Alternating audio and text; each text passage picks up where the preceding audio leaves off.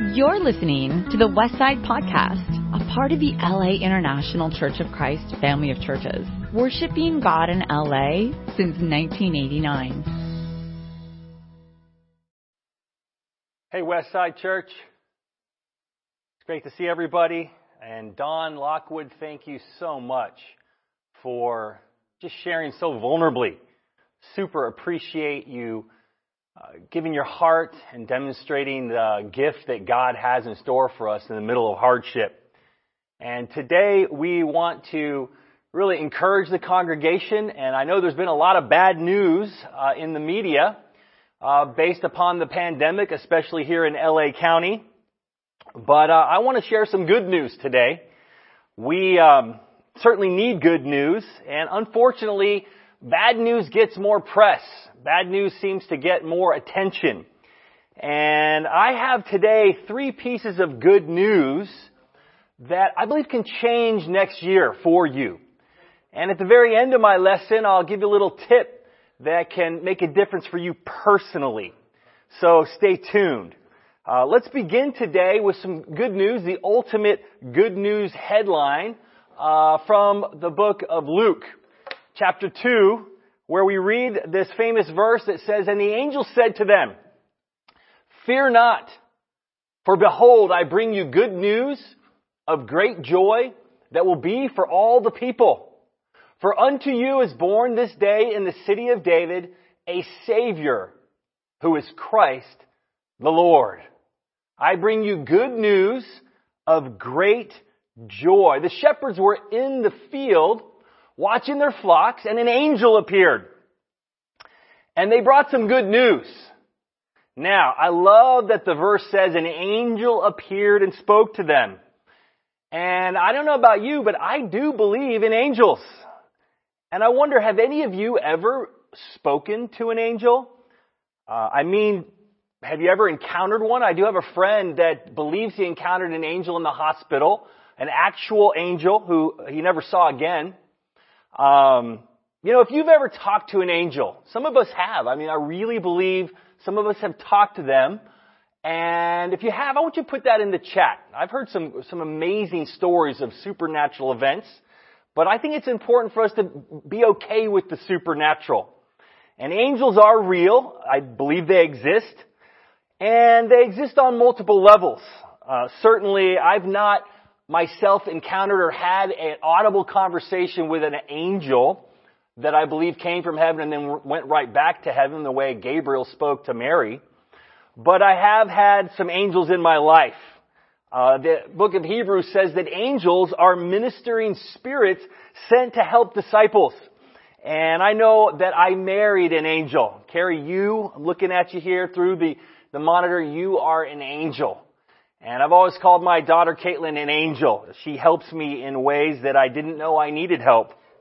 My sons, Kyle and Nathan, they're angels because they minister to me. And as I think about the Westside Church, there's spectacular people here. So many that do incredible things that bring good news. And I could go on and on about the incredible people here.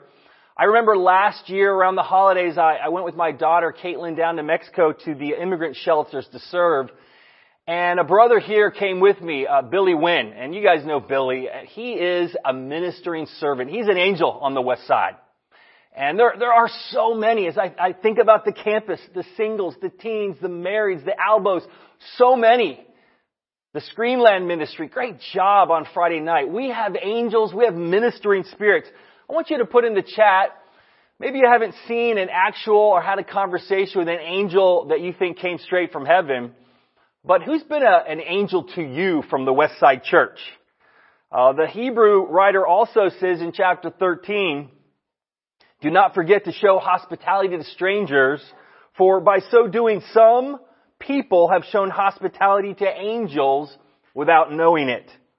And so today I want to talk a little bit about the good news that God has for us. And talking about supernatural, we've been studying the book of Psalms. And the ancient Israelites were a people that believed deeply in good things happening, in an awesome future that would come their way. And the Psalms have many passages that looked to a great king that would come, that looked to a future that would be different. And no nation really had ever cherished such strong expectations of good things like the Israelites. They believed in God's final triumph. And today, those of us that are the spiritual Israel, servants of God Almighty, of Jesus, should be the most forward-looking people. And so we want to look at some of the Messianic Psalms that predict this great victory.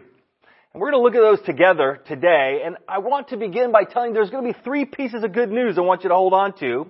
But let's go to the first Psalm, Psalm 2, that talks about this great king. It says, "Why do the nations conspire and the peoples plot in vain? I have installed my king on Zion, my holy mountain. I will proclaim the Lord's decree. He said to me, 'You are my son. Today I have become your father. Ask me, and I will make the nations your inheritance, the ends of the earth your possession.'" You know, the first piece of good news is simply this. God has installed His king on Zion, which means we have the right leader. Breaking news. We have the right leader, and it did not take an election. God installed His leader. That was the plan. That's the good news of this season. Jesus, His Son, has been born. He has lived. He has died. He is resurrected, and He lives forever. The earth belongs to Jesus. Do you want peace? He's the Prince of Peace. Do you want wealth? The whole earth belongs to Him, the Scripture says. Of course, He's not promising us earthly wealth. But He does promise us all we need to live a godly life, which is the greatest treasure anyone can have. And He also says that we can store up treasures for ourselves in heaven, where moth and rust will not destroy. We have the right leader. We have the opportunity for great things in our life. And I want us to think a little bit about what this leader that God installed for us is all about. And I want to continue in some of the prophetic psalms. There's chapter 45 is a wedding psalm. It's a song that was sung, but it's prophetic regarding the marriage of the Son of God and His bride, which is the church. And he begins there and he says, "My heart is stirred by a noble theme as I recite my verses for the King. My tongue is the pen of a skillful writer. You are the most excellent of men, and your lips have been anointed with grace, since God has blessed you forever. Gird your sword on your side, you mighty one. Clothe yourself with splendor and majesty." You know, our hearts are stirred, and I hope yours is stirred, toward a noble theme. And I'm so encouraged by our congregation studying the Psalms and actually writing our own Psalms and really collecting and putting those together. You know, we get to be a part of the greatest party that's ever going to be thrown. And that's the wedding party of the Lamb and His bride. And the bride is the church. And we get to be a part of that. You know, I love this verse where it says our King, our leader, He speaks with grace. And a lot of times leaders in our culture, in our day, they're not known for their gracious words. But man, we're all in need of grace. I don't know about you, but this time of year, hearing the stories, some of them are heartbreaking. And yet our leader, the King installed on Zion, He is known for His words of grace. And what grace really means biblically is that God likes you and loves you. That God cares about, that you're His favorite. My kids, when they were young, I would always say, "Hey, you're my favorite." And I would say it to all of them. "You're my favorite." And I always tell my wife, you know, "You're my favorite." Of course, she's like, "Your favorite what? I'm your only wife." I'm like, you're right. But the point was, I wanted her to know how much grace and love and appreciation I had for her. And God has that for us, for every one of us. He doesn't condemn us. I love the passage when we read about Jesus. He comes upon the woman caught in adultery. She's brought to him, and he kneels down, and instead of looking at her with condemnation and scorn, he says, "Has no one condemned you?" And she says, "No one, sir." He says, "Then neither do I. But leave your life of sin." We have a leader whose words, whose heart, and whose mantra in life is grace. And we all need it. Amen. We have the right leader.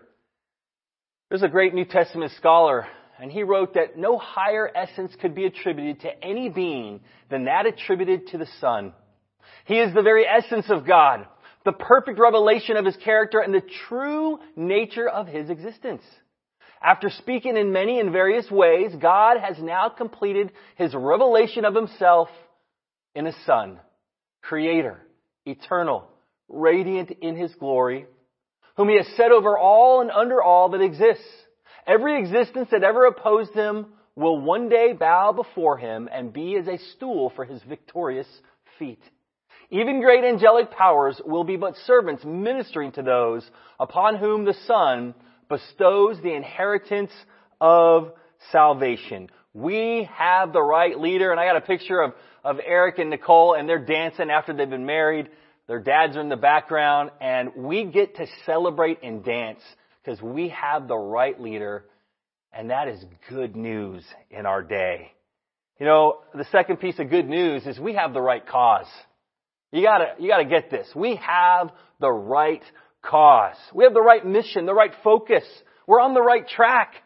This is good news. We don't want to waste our life and our time in the precious days and years that we have on this earth. We don't want to waste it. We have the right cause. And as we continue in the prophetic psalm, Psalm 45, he says in verse 4, "In your majesty ride forth victoriously in the cause of truth, humility, and justice. Let your right hand achieve awesome deeds. Let your sharp arrows pierce the hearts of the king's enemies. Let the nations fall beneath your feet.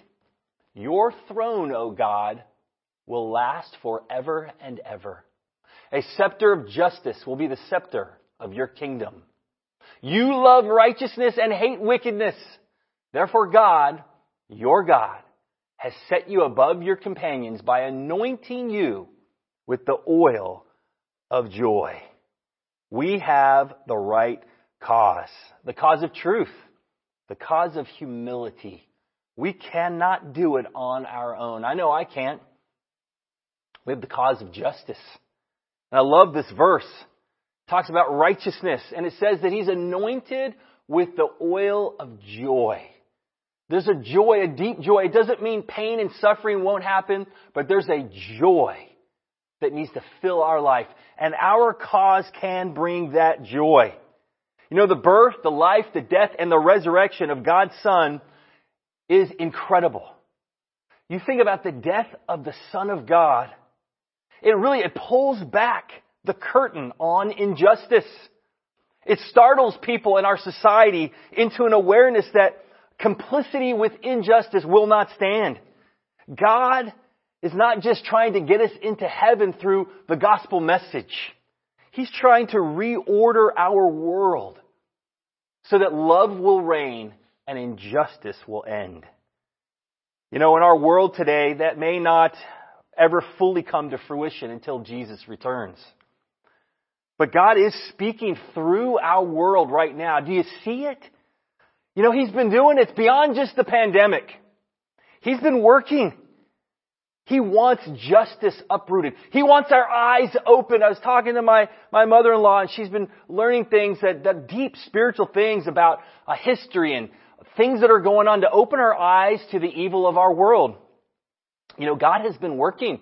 I know a couple of years ago, the rise of the Me Too movement. That was really God working to help open people's eyes to sexual oppression and the objectification of women, which is so ungodly. Sexual abuse. I know Dawn's sharing about it. It breaks God's heart. It's not okay. And the message of releasing the oppressed, it's being preached. The Holy Spirit's allowing it to surface. and for people to begin to become aware of these things. It's a great thing that God is allowing so much to come forth and for us to see it. And we can develop almost a global consciousness towards some of these realities. You know, certainly the pandemic has been a hardship, but it might possibly be the greatest awakening of our minds and souls and our spirits.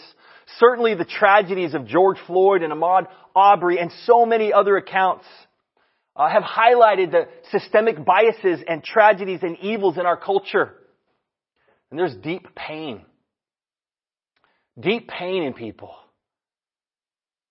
We got to be willing to care, to get in there, to weather the storm of healing the pain.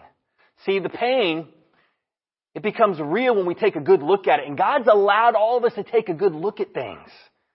See, the system we live in is wrong. The world system is wrong. We have a new king with the right cause. We have a king that came to establish a new system. We get to create and live in a new system of life. See, Jesus will return, and we have a hope that injustice can be changed. You can be changed, and you can be the change. You can have a purpose. You can have a second chance. You have the power to overcome. You have the power to be healed. You have the power to love, the power to hope, and the power to act. We have the right cause. And I think about when I consider my own conversion to understanding God and saying, Jesus, you are my Lord. It was the inspiration of the cause that grabbed my heart, that I was going to live for something that meant more than wealth and the American dream. It meant more than just having a good, happy family and a nice house and 2 or 3 kids. I wanted to have significance and make a difference and live for something beyond myself. And the cause of our leader is the cause of truth, humility, and justice. The message that we get to bring, it changes lives. It changes hearts. It has changed history. And it will change history. This is good news. It's ongoing good news for your life and for people's lives all around you. I hope that you understand we're not wasting our life when we serve the cause of our installed King Jesus. We're doing something that changes all things. You know, my final good news for you today is that we will win. We're on the right team. We're going to win. I like knowing we're going to win. Last week was the annual USC-UCLA game. Yes, it was played at the Rose Bowl with no fans there because of the pandemic. I still had great hope that my team, my alma mater, UCLA, would win. And they lost a close game. I was heartbroken. And they lost another close game yesterday, which I was heartbroken again. UCLA, brothers and sisters, there's pain there. But someday, I still hold on, someday. But what happened was I ended up texting some of my friends who are cheering for the other team. And one of the guys that I sent a text to congratulating him, he was mad because he goes, "Oh, I was recording the game. I didn't want to know." And I thought, oh, okay, I'm sorry to spoil it for you. But I thought in my own heart, man, I like when I know ahead of time. I don't know about you, but I like if UCLA wins the game, I rewatch it several times. I don't care. I like knowing the end. It encourages me to know the end. And in our cause and with our leader, we know the end. We will win. It's a foregone conclusion. And we read here in Psalm 110, the Lord says to my Lord, "Sit at my right hand until I make your enemies a footstool for your feet." And in the prophetic Psalm 22, that begins in lament and ends in victory. The lament of God, be not far from me. The lament of God, help me. The bulls surround me. The difficulties surround me. It's going to be difficult. Save me, God. And the prophetic ending of that psalm says, posterity will serve him. Future generations will be told about the Lord. They will proclaim his righteousness, declaring to a people yet unborn, he has done it. I love that. What has he done? He's won the game of life for us because he's answered death for each one of us. We will win. Jesus is at God's right hand. Everyone against him will be his footstool. Posterity will serve him. Future generations will be told about the Lord. He has done it. Although there is injustice, in the end there won't be. Although there is pain and loss, in the end there won't be. Although now there is hate and conflict, in the end there won't be. We win. The good news of Jesus being sent to the human race, born in a manger, raising up as a man of God, teaching, inspiring, and going to the cross, and then resurrecting to a new life. And right now, he stands listening, watching. He sent his Holy Spirit to transform us. And we now live a life with a cause. And we're on the right team. And we're going to win. The conclusion is sure. We will win. And I want to close with just a little song before I give you the final tip for your life. And it's a little song that I wrote, just short. He was born. He was majestic. He was sublime. He was submissive. His love was stronger than death.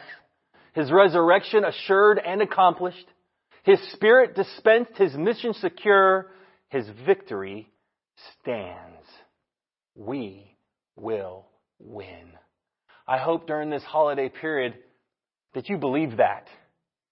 And my final tip for everybody to have a good end of this year and an incredible 2021 is the same as what Jesus told all of us, that you got to believe. Here's a picture of my little dining area where we eat dinner together as a family. It's a small little cove inside our house. But this time of year, we put a sign on the wall. And the sign you can see there, and I'll give you a little bigger picture of it, says, "In this house, we believe." During this season, I hope you believe the good news. My challenge to each of us is to really step back and ask ourselves, do I believe the good news? There's so much bad news. There's heartache. I was talking to a dear friend of mine, and he was sharing about how his daughter doesn't want to be faithful, doesn't want to walk with God. And we were both commiserating and sharing. It was hard to hear that. And as I was talking to some other family members about what's good news to them, they felt like the most important thing would be if their family members could have faith and understand and change and really believe the good news. As Jesus began his ministry, he said, repent and believe the good news. For everyone out there today, during this holiday season, I really want to ask you to take it in, to reflect and go, do you believe the good news that we have the right leader, we have the right cause, and we will win the game of life and the game of death because Jesus has given us a hope that can't be taken.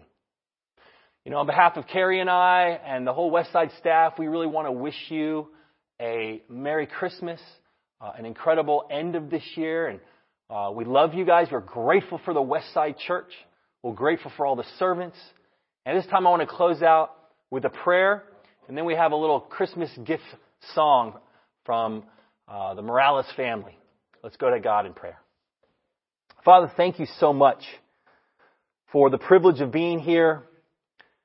We need good news in the middle of a pandemic, in the middle of pain, in the middle of injustice, and we know that you have provided that.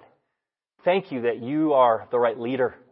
You've given us the right cause, and that we have this secure hope that we will win. Father, I pray our belief will match the good news. I pray all this in Jesus' name. Amen. You've just listened to the Westside Podcast. For more information about our ministry, please visit thewestsidechurch.com or laicc.net.